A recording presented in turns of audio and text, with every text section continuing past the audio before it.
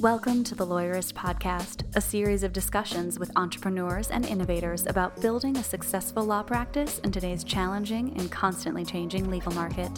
Lawyerist supports attorneys building client-centered and future-oriented small law firms through community, content, and coaching, both online and through the Lawyerist Lab and Accelerator.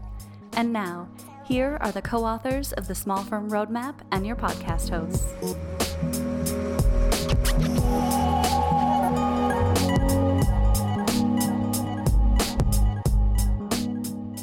Hi, I'm Zach Glazer. And I'm Aaron Street, and this is episode 301 of the Lawyerist Podcast, part of the Legal Talk Network. In today's episode, Laura is talking with Amy Gallo about dealing with conflict in the workplace and how we can effectively communicate with those who have different perspectives from us. Today's podcast is brought to you by Better Legal, LawPay, Text Expander, and Back Office Betties. We wouldn't be able to do this show without their support. Stay tuned, and we'll tell you more about them later on. So, Zach, we just got back from virtual Clio Cloud Conference. I think this was Clio's 9th or 10th Cloud Conference, but the first that didn't happen in person. Lawyerist has been a long-time attendee of ClioCon, and other than maybe ABA Tech Show and a small handful of other events, it's one of the places that small law firms get together and we learn about trends in the industry and new legal technology, interact with our community and vendors. And it's historically been one of our favorite places for bringing people together in addition to our own Lawyerist LabCon events. And this year was a little bit of a change in that it was all on the internet. Yeah, it's nice that they teed it up and took the lead and did a very good, very thorough virtual conference. Obviously, there are some issues that go along with that. There's going to be some lack of connection, but I think they did a very good job, and I'm really excited that they did it. Mm-hmm. And this was your first ClioCon, right? It was. So I really don't have anything to compare it to. And if in-person ClioCons are better than that, then, they're great. I look forward to going to one. Uh-huh. Well, I'm curious for those listeners who weren't able to attend, what you took away as some of the 2 or 3 biggest takeaways from ClioCon 2020 virtual. So yeah, I think one of the things that I was going into it with a question about was, how do we maintain these virtual conferences if we do have to maintain them for a while? And the biggest question with that is, are we getting sponsor interactions? And I think that Clio did a good job of trying to connect people with sponsors. I think that sponsors were able to talk to people. Sponsors were able to put on, little shows and things like that. And so I think they did a good job of creating some sponsor interaction and creating some kind of secondary interaction around the conference. Mm-hmm. And there were celebrity keynoters and celebrity chefs and big name musicians doing entertainment. But one of the big events at ClioCon every year is Jack Newton's opening keynote. I'm curious what kind of takeaways you had from Clio related announcements. Yeah, so obviously Clio always has some interesting stuff that they want to talk about at the Clio conference, and I think it's great that they have this kind of build up. The big one, I think, well, there were really 2. The first is Clio's Connect, their new way of trying to connect attorneys with their clients and trying to make a secure mechanism for interacting with your clients. And I think that's something people are looking for. There are other programs out there that try to do this, but I think that's a good direction to go.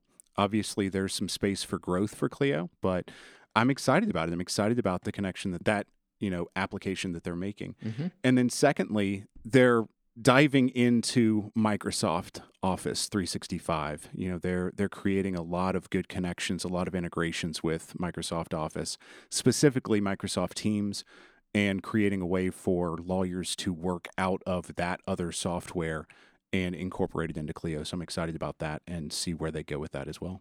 Cool. And beyond kind of product updates, were there any small firm legal industry trends that you were particularly keen on hearing more about?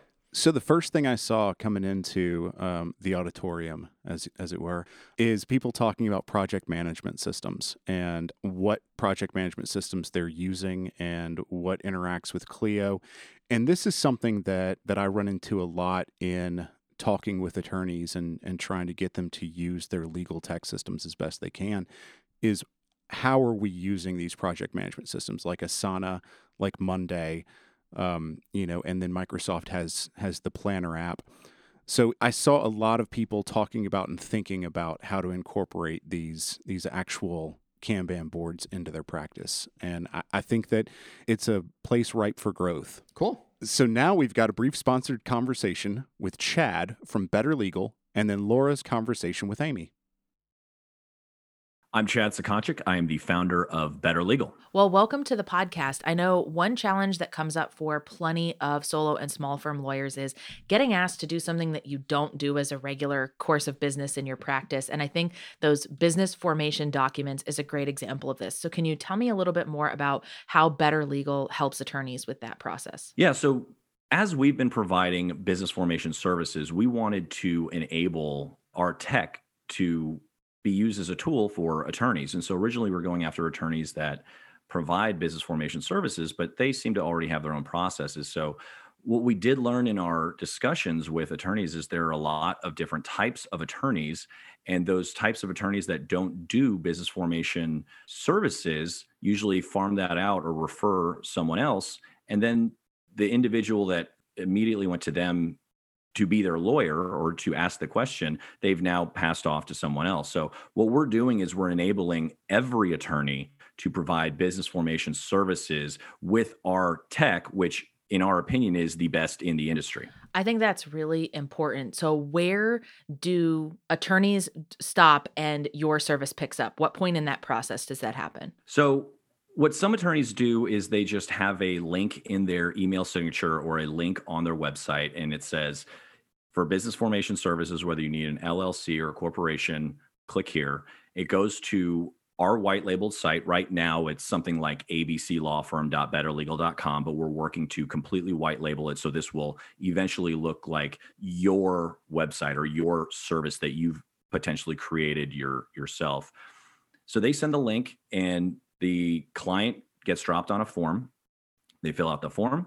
We do all the state filing, the EIN filing, the generation of the legal documents. We can use our legal documents, or if you have your own, we can use your legal documents. And then we provide all of those documents back to you for you to deliver to the client. So we take the payment, but as soon as we take out our transaction fee and it hits our bank account, we send a snail mail check back out to you. So you're actually making money on our service without actually having to pay us anything if you're on the free tier of our subscription.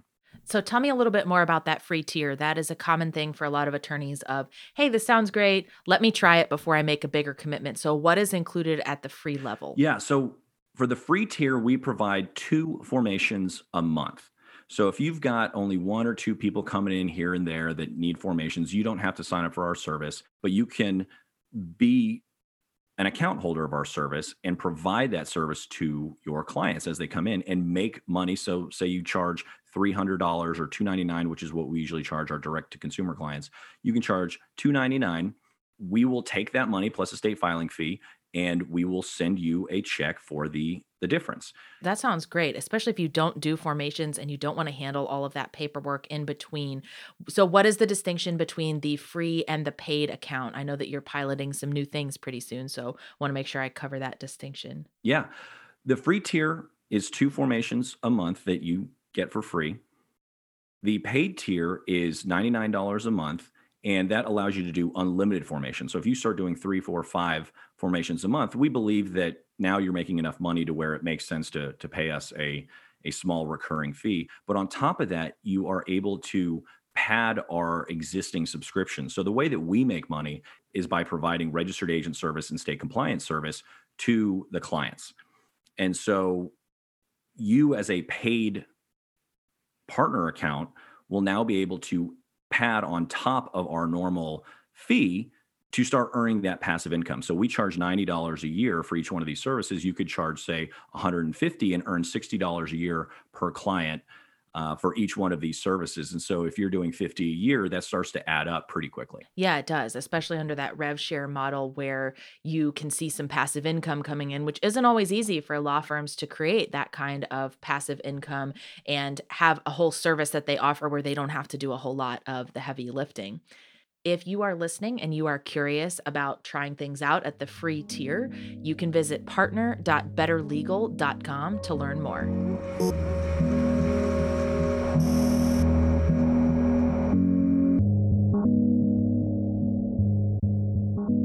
My name is Amy Gallo. I'm the author of the HBR Guide to Dealing with Conflict. I'm a contributing editor at Harvard Business Review and the co-host of the HBR's Women at Work podcast.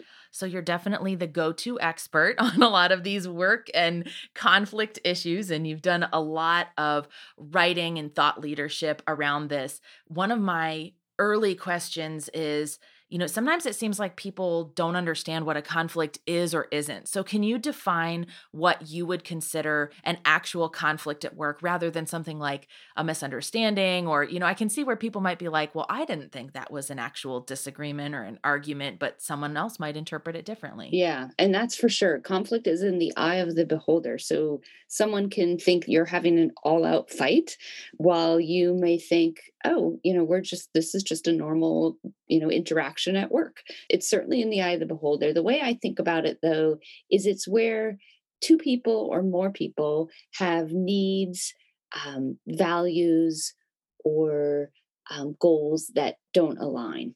And in that process of trying to align those things or trying to achieve a different goal, those things clash. And as a result, and sometimes it doesn't even have to be spoken, but as a result, there's a hindrance to actually achieving what you're trying to get done. Mm-hmm. So it's almost like your own personality contributes to how you might perceive these differently. And I would think one of the initial challenges is if you're in a workplace where you've kind of gone towards one of the less effective behaviors, say avoiding conflict or sparking it all of the time. How do you start that process in your workplace of letting people know, we're going to do things differently from here on out. We're going to acknowledge when there are conflicts, and these are the ways we're going to try to handle them. Yeah, that's one of the hardest things to do. And so few leaders actually do this, discuss how are we going to disagree?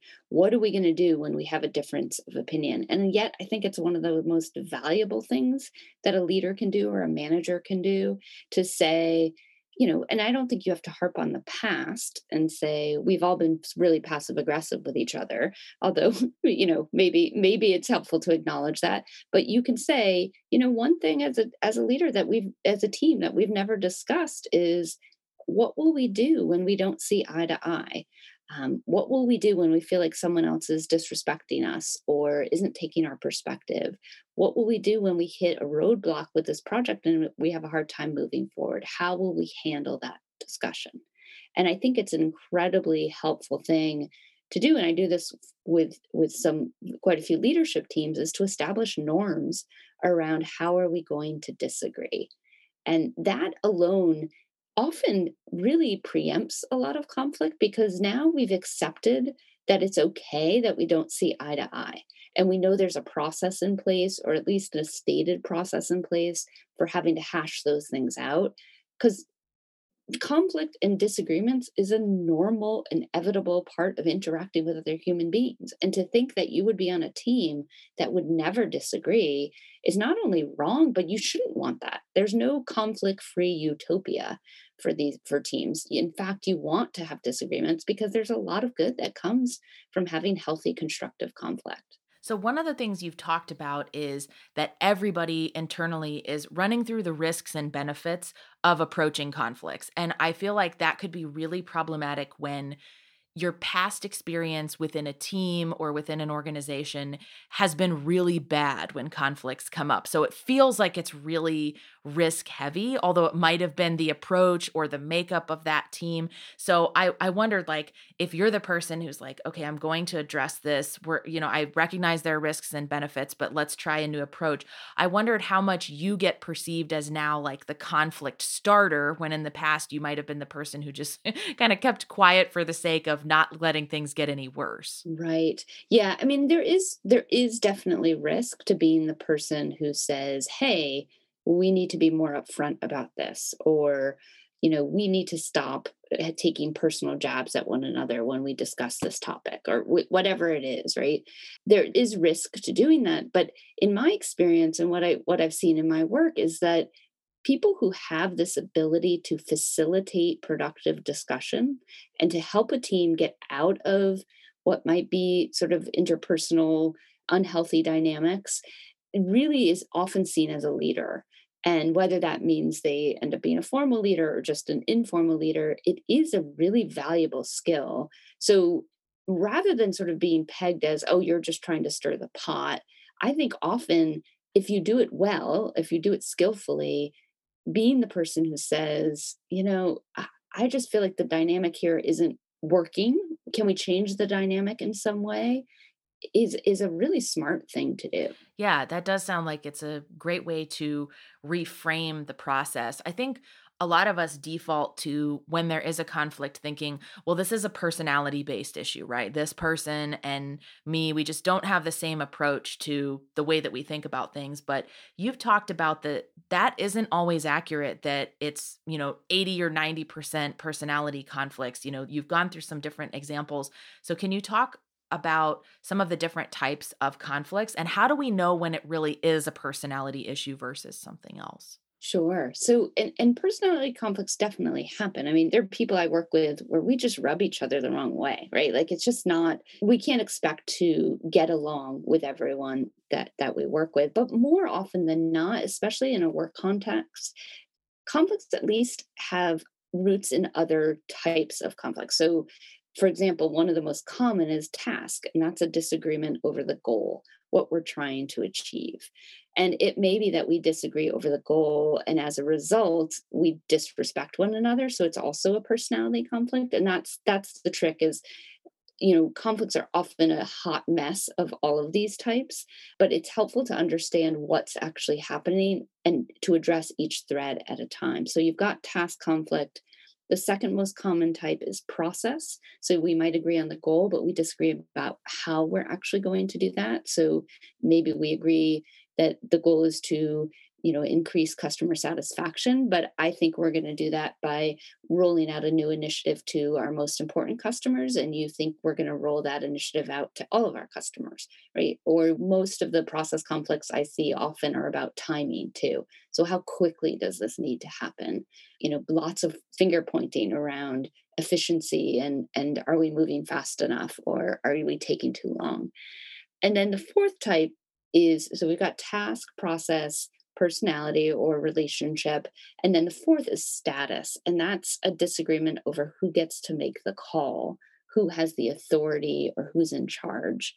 Those also tend to be really tricky because, like personality, they touch our ego, our identity, or our sense of self.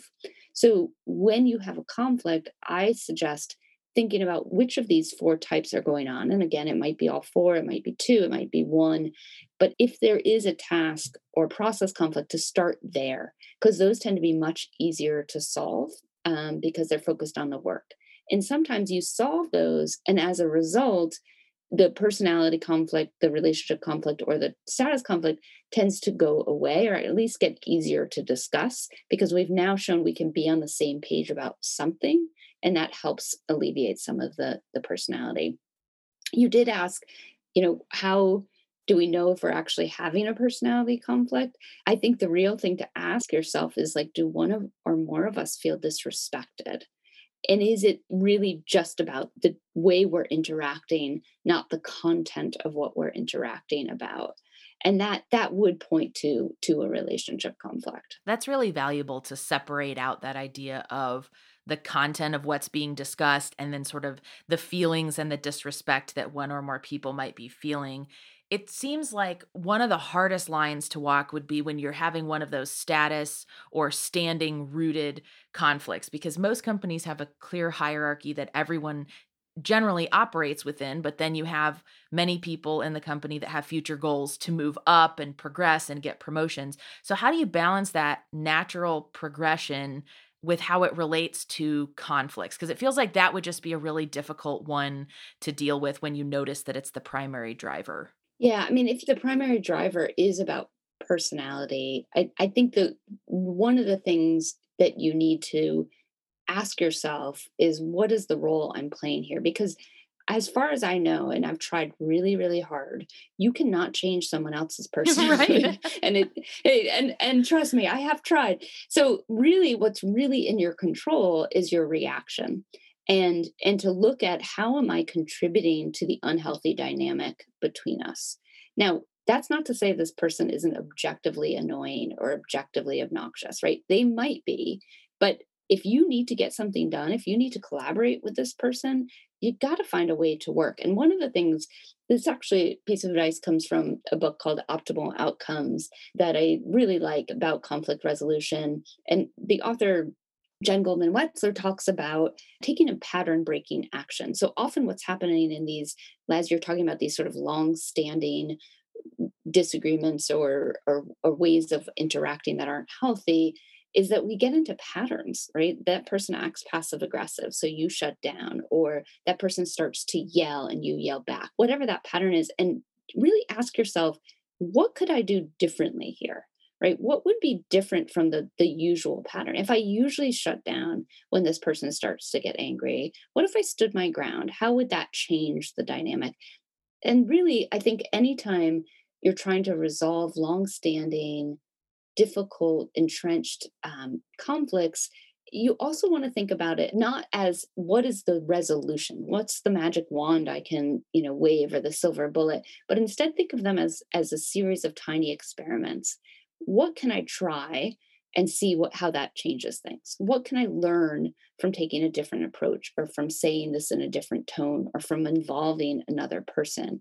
And that's not going to resolve it immediately. It might, if you're lucky, but that will give you some sense of what works and what doesn't. And so you can keep trying new things and keep learning, and eventually, hopefully, break that pattern. And that requires so much self-awareness, right? Because it feels like it's so easy to get into these patterns where, you know what, when we have budget meetings, we always know it's going to be a disaster. And whenever I interact with this person one-on-one to discuss a process, they always yell and then I back down. And it's so easy to just internalize that as like, well, that's just the way things are, right? Like, oh, great, I have a budget meeting on my calendar. Let me just brace myself for how badly this is going to fall apart and get off track. And so it does require you as the individual to ask those important questions of, okay, what could I do differently? Like, holding this other person or other people might not be ready for that level of asking themselves those questions, but how do I shift in these little important moments? That feels really key. Yeah. And we're only as self-aware as we are self-aware, right? Because I think I know myself really well, but I bet if I interviewed the 10 people I have the most conflicts with in my life, they would say something very different about how I behave. And so I think it is about constantly asking yourself, what am I doing here? What can I do different? Realize we think our intention is so clear to the other person, and that's not always the case, right? Like, really getting to know yourself and engaging in an honest, curious conversation with this other person, assuming they're capable of that, right? About, well, what's going on here? Like, I feel like I keep saying this and your reaction is this. Is there something I can do differently? And that's really also coming from a place of, how can I change? Not you need to change. No one in the history of the world ever calmed down, for example, by being told to calm down in the middle of a conversation, right? And a heated conversation. So really focus on, what can I do differently to alter the dynamic, not what this other person needs to do. And most people probably aren't expecting that shift in the conversation to go that way. And so that really feels like a nice way to kind of diffuse the high energy and tension in the moment of just like, okay, let's like take a pause and let's see what can we do differently. And this is how this is appearing. Yeah. It's having the conversation about the conversation, right? That meta conversation can be really helpful. I love it. We'll take a quick break to hear from some of our sponsors. And when we come back, we'll talk a little bit more about how to decide what you're going to do when a conflict emerges. Trust the only payment solution offered through the ABA Advantage program, LawPay, as the ability to accept payments online becomes an increasingly essential part of your practice. LawPay provides your firm with a proven and trusted solution. With LawPay, you receive a simple, secure way to accept client credit cards and e-check payments from anywhere. LawPay understands the unique compliance requirements placed on attorneys, which is why their solution was developed specifically to correctly separate earned and unearned fees and protect IOLTA accounts from any third-party debiting, giving you peace of mind that your transactions are always handled correctly. To learn more or to get started, visit lawpay.com/lawyerist today. Get it right every time. TextExpander makes it easy to give your team the right words for every situation. Whether you need to keep legal happy or delight customers with effective answers, you can rest easy knowing your team has it covered. The latest version of TextExpander even has new and improved statistics reporting for organizations, including the ability to build reports with customizable date ranges for enterprise and individuals, so you can track how much time your team saves. With TextExpander, you can keep your team consistent, accurate, and current, work faster and smarter, keep the whole team communicating efficiently and with consistent language, and share your snippets of messaging, signatures, and descriptions with everyone who works on projects with you. TextExpander is available on Mac, Windows, Chrome, iPhone, and iPad, and Lawyerist podcast listeners get 20% off their first year by visiting textexpander.com/podcast to learn more. Support for today's episode comes from Back Office Betties, the only virtual receptionist service exclusively dedicated to small law firms that offers a plan with unlimited calls. Their highly specialized service boasts customized call handling, relentlessly friendly team members, and unmatched quality. The Betties are ready to help you grow your firm, even when you're out of the office. Visit backofficebetties.com/lawyerist to try them out for 1 week free. Use the promo code PODCAST to receive $150 off your first month. All right, we're back. So now that we know how to think about our role in the process and the different types of conflict being that key route to determining what sort of conversation we have, you mention in the book several different ways that we deal with conflict. And again, most of us kind of go to our default of, one of a few ways of handling it. Can you talk a little bit about what most people tend to do when it comes to a conflict and how to decide what is sort of right in the moment? Yeah. So most of us have, because conflict is stressful, most of us have a default response that we go to when we're under stress. And for people who tend to avoid, that's the flight and the fight or flight reaction, they tend to let the conflict go or just not even address it. And I'm a big fan of the letting it go option. I actually think it's I think it's an underused option in many places, but it can't be a knee-jerk reaction to the situation. It has to be a thoughtful, planned approach based on what the situation is. And it can't, there's two caveats I say to this option, the let it go option, which is one, if you are an avoider, if you tend to avoid conflict, by default, and you say, oh, I love this option, I do this all the time, right? It can't be a default reaction. And two, if you say, oh, I love to let it go, or yeah, I'm going to let this go, but then you go, call your work BFF and talk their ear off about the situation and talk to your spouse at night about it. And, it's what you think about, when you're up at 2 a.m., right? That's not letting it go. That's doing a lot of something. So you really have to be able to say, I'm just going to let this pass. And this is a really great option if you think this is a one-off situation, if you think, for example, the person's under extreme stress and reacting out of the norm. And it can also be a good option if your experience tells you this person is not capable of a rational conversation about this. So you may let it go, sort of take the high road and say, I didn't enjoy that conversation, but I know going deeper into it is not going to solve the situation.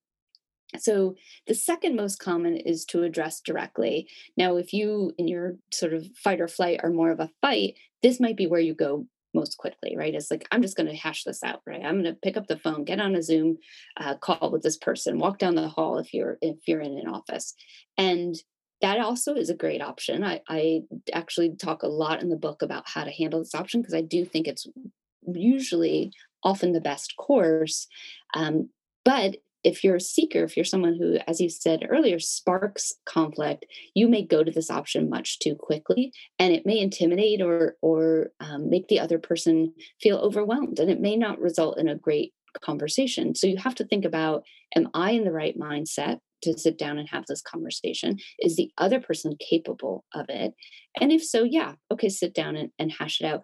I do think that seekers tend to go into that conversation too quickly and don't do enough prep. And I do think if you're going to sit down and hash it out, you have to do some prep. That doesn't mean hours of self-reflection, but you have to ask yourself a few questions before you get into the room.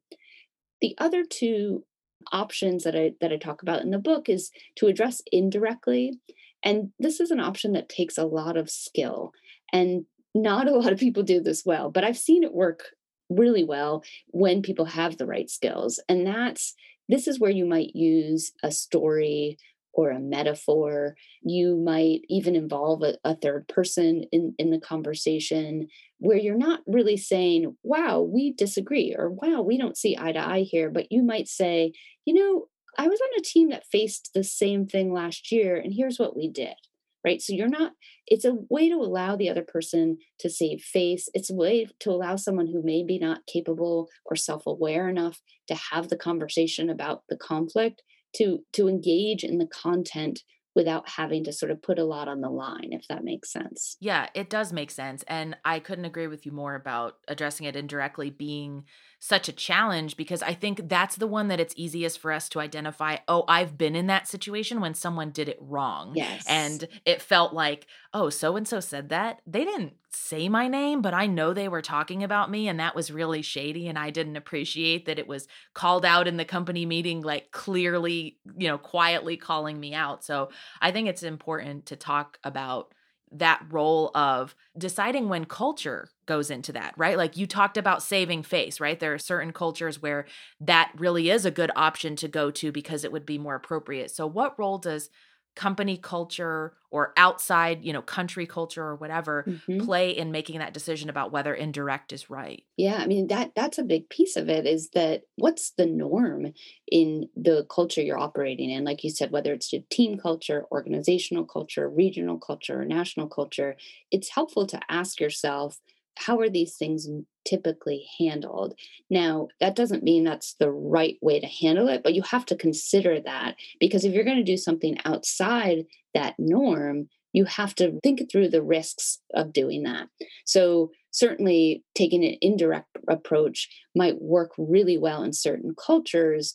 The question I think you have to ask yourself is that, am I doing this because it feels most comfortable to me? So, your example of someone saying that person essentially called me out in front of the company, but never used my name, right? That's the passive aggressive approach. So if you're using the indirect approach because you think it's going to be easier for you, or because you're afraid of having the direct conflict or direct conversation, that's not a good reason. It has to be the thing that's most likely to get the right result without hurting the other parties. Because if you get to a resolution and you and the other person hate each other, that's not useful, right? Like a good resolution has to mean that you have your relationship intact, assuming you had a relationship previously. So culture plays a big role, and it's a matter of thinking through, because oftentimes we're even having these conflicts with people from other cultures. So you need to do a little perspective taking, maybe even a little research about what's the level of confrontation, direct confrontation that's comfortable in that person's culture, and how will that influence how we have our own conversation here. Addressing it directly feels then like a good choice a lot of the time if you've taken into consideration all of those factors.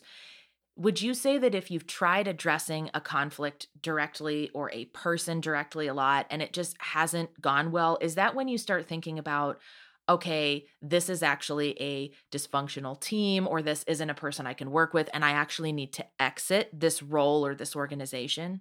Yeah, I mean that's the what I call the last resort option, right? You have to have tried, hopefully many different approaches, maybe, letting it go, addressing directly and addressing indirectly, and then you decide to exit the relationship. And the reality is it's just not always a possibility for everyone, right? So I may not be able to leave my job because financially I need this job, or I may love all aspects of my job except working with this one person. So, you need to have tried many things and tried many pattern breaking things to see if you can make it work. But sometimes it is the right thing to do, especially if you're, feeling mentally or physically exhausted by the conflict, if it's overtaking your life outside work, if it means you're not able to excel and get where you want to go in the organization. You certainly need to think about, is this the right role? Is this the right team for me? Exiting doesn't necessarily mean quitting. You don't have to always leave the organization to get out of the relationship, but you may be able to, reduce the amount of interaction you have with this person. You may be able to get transferred to another team. There's a story in the book of a woman who had a real difficult conflict with her manager and was considering leaving the organization because, how do you exit the relationship with your manager, and ended up going to HR, and without being explicit about the conflict, was still able to get moved to another department and built a case for why she would be more valuable in that other department. And it worked. She actually retired from the organization many years later. So there are other ways, there's other options. I hate to give people the advice, you just have to quit, because not many of us are in the position to do that. Right. Yeah, that seems really fair. And it's important to remember that that is your last resort and you want to try other things first. So much of this is really about knowing yourself, but then it also has that second layer of finding out what your colleagues are. Are they the avoider? Are they the conflict seeker? What do the conflicts tend to bubble up around for particular people? How do we go about finding this information out about our colleagues? You mentioned that if you try and you can't find this information, it is still possible to have productive conversations. So I'd love to just chat about that a little bit. Yeah. And I think sometimes it's just a matter of observation, watching the people you work with. When they were challenged in a meeting, did they shut down or did they fly off the handle? You can learn a lot from just observing your colleagues' behavior. And certainly if you have a trusting relationship with someone, you can even ask, how do you like to handle conflict? What's your reaction here? We tend to get a lot of information just from working with people, but it's also okay to have direct conversations with people about their style. And if you're a team leader, I even recommend, having conversations. How do you prefer to handle conflicts? Do you think of yourself as someone who avoids them or as someone who sparks them? I think that can be a really useful conversation for a team to have, because then everyone has the information. But as you said, it's not always possible. Sometimes you're working with someone from another department who you've never worked with before and you have no context, or someone from another organization that your company is partnering with, and you don't have that information. And that's where you just need to tread carefully as you go into that conversation and watch for signals for how they're responding to any time you raise a disagreement or perhaps push back, and that'll give you some cues as to how you can handle the conversations with that person. Sometimes I'll have a couple email interactions with someone who I haven't worked with before. I can think of one person in particular where her emails kept coming back. They were so short. There was no emojis, no exclamation points, right? Like it felt to me very curt. And I actually had a friend in the organization who had worked a lot with this other person. So I went to that third person and said, can you tell me a little bit about her? And she said, oh, working mom, super efficient. You won't get a lot of warmth in her emails, but she's really committed and really wonderful to work with. And that completely changed my perspective on how to interact with this person and just accept, she's not trying to be rude. She's just being really efficient with her time. And as long as I remind myself about that, I don't get upset about her shortness or her curtness with me. I love that point because you can learn a lot from other people, even if you don't have the option to interact or get that detail from the person directly. That happens often with remote teams, which I've been working remotely for almost 10 years now. And there's been times when I would say, man, that email, just the tone of it felt weird, or that Slack message was different. And then you would get on a video call and it was like a whole different person, right? And it was just, that was their method of communicating in that written medium. And so you always have to dig for those additional details to try not to take it so personally when you get some of those other messages. Yeah. Well, and I always say, give the person the benefit of the doubt, right? Like presume positive intent, because not out of generosity, although I think being generous is good, more because it gets you out of that stuck rumination of like, why is this person being a jerk? Why is she so rude? Right. And which is that's not helpful to you to be in that frame of mind if you're trying to collaborate with someone. So presuming that, wow, this person must be under a lot of stress, or this person's probably really rushing because they have a busy day, or this person was up all night with a sick kid last night, right? Just anything you can tell yourself that puts you in a more positive frame of mind means that your interaction is going to go better. It's a good strategic move, not necessarily a generous move. So many valuable tips here for evaluating conflict, deciding what your role in diffusing it or engaging in it is, and being self-aware and mindful of who you're working with during this episode. Thank you so much for your time and insight. There's so much more of what you shared in your written works, and so I encourage people to go check that out. Where else can people go to learn a little bit more about you? Sure. They can check out my website, which is www.amyegallo.com. You can also find me on various social media with that same handle, Amy E. Gallo. Most of my writing is at hbr.org. So if you go there and search for my name, you'll find a lot of my articles and my book as well. Thank you so much. Thank you, Laura. This was great. The Lawyerist podcast is produced by Bailey Tiller and edited by Christopher Eng. Are you ready to implement the ideas we discuss here into your practice? Wondering what to do next? Here are your first 2 steps. First, if you haven't read the Small Firm Roadmap yet, grab the first chapter for free at lawyerist.com/book. Looking for help beyond the book? Let's chat about whether our coaching communities are right for you. Head to lawyerist.com/community/lab to schedule a 15-minute call with our community manager. The views expressed by the participants are their own and not endorsed by the Legal Talk Network. Nothing said in this podcast is legal advice for you.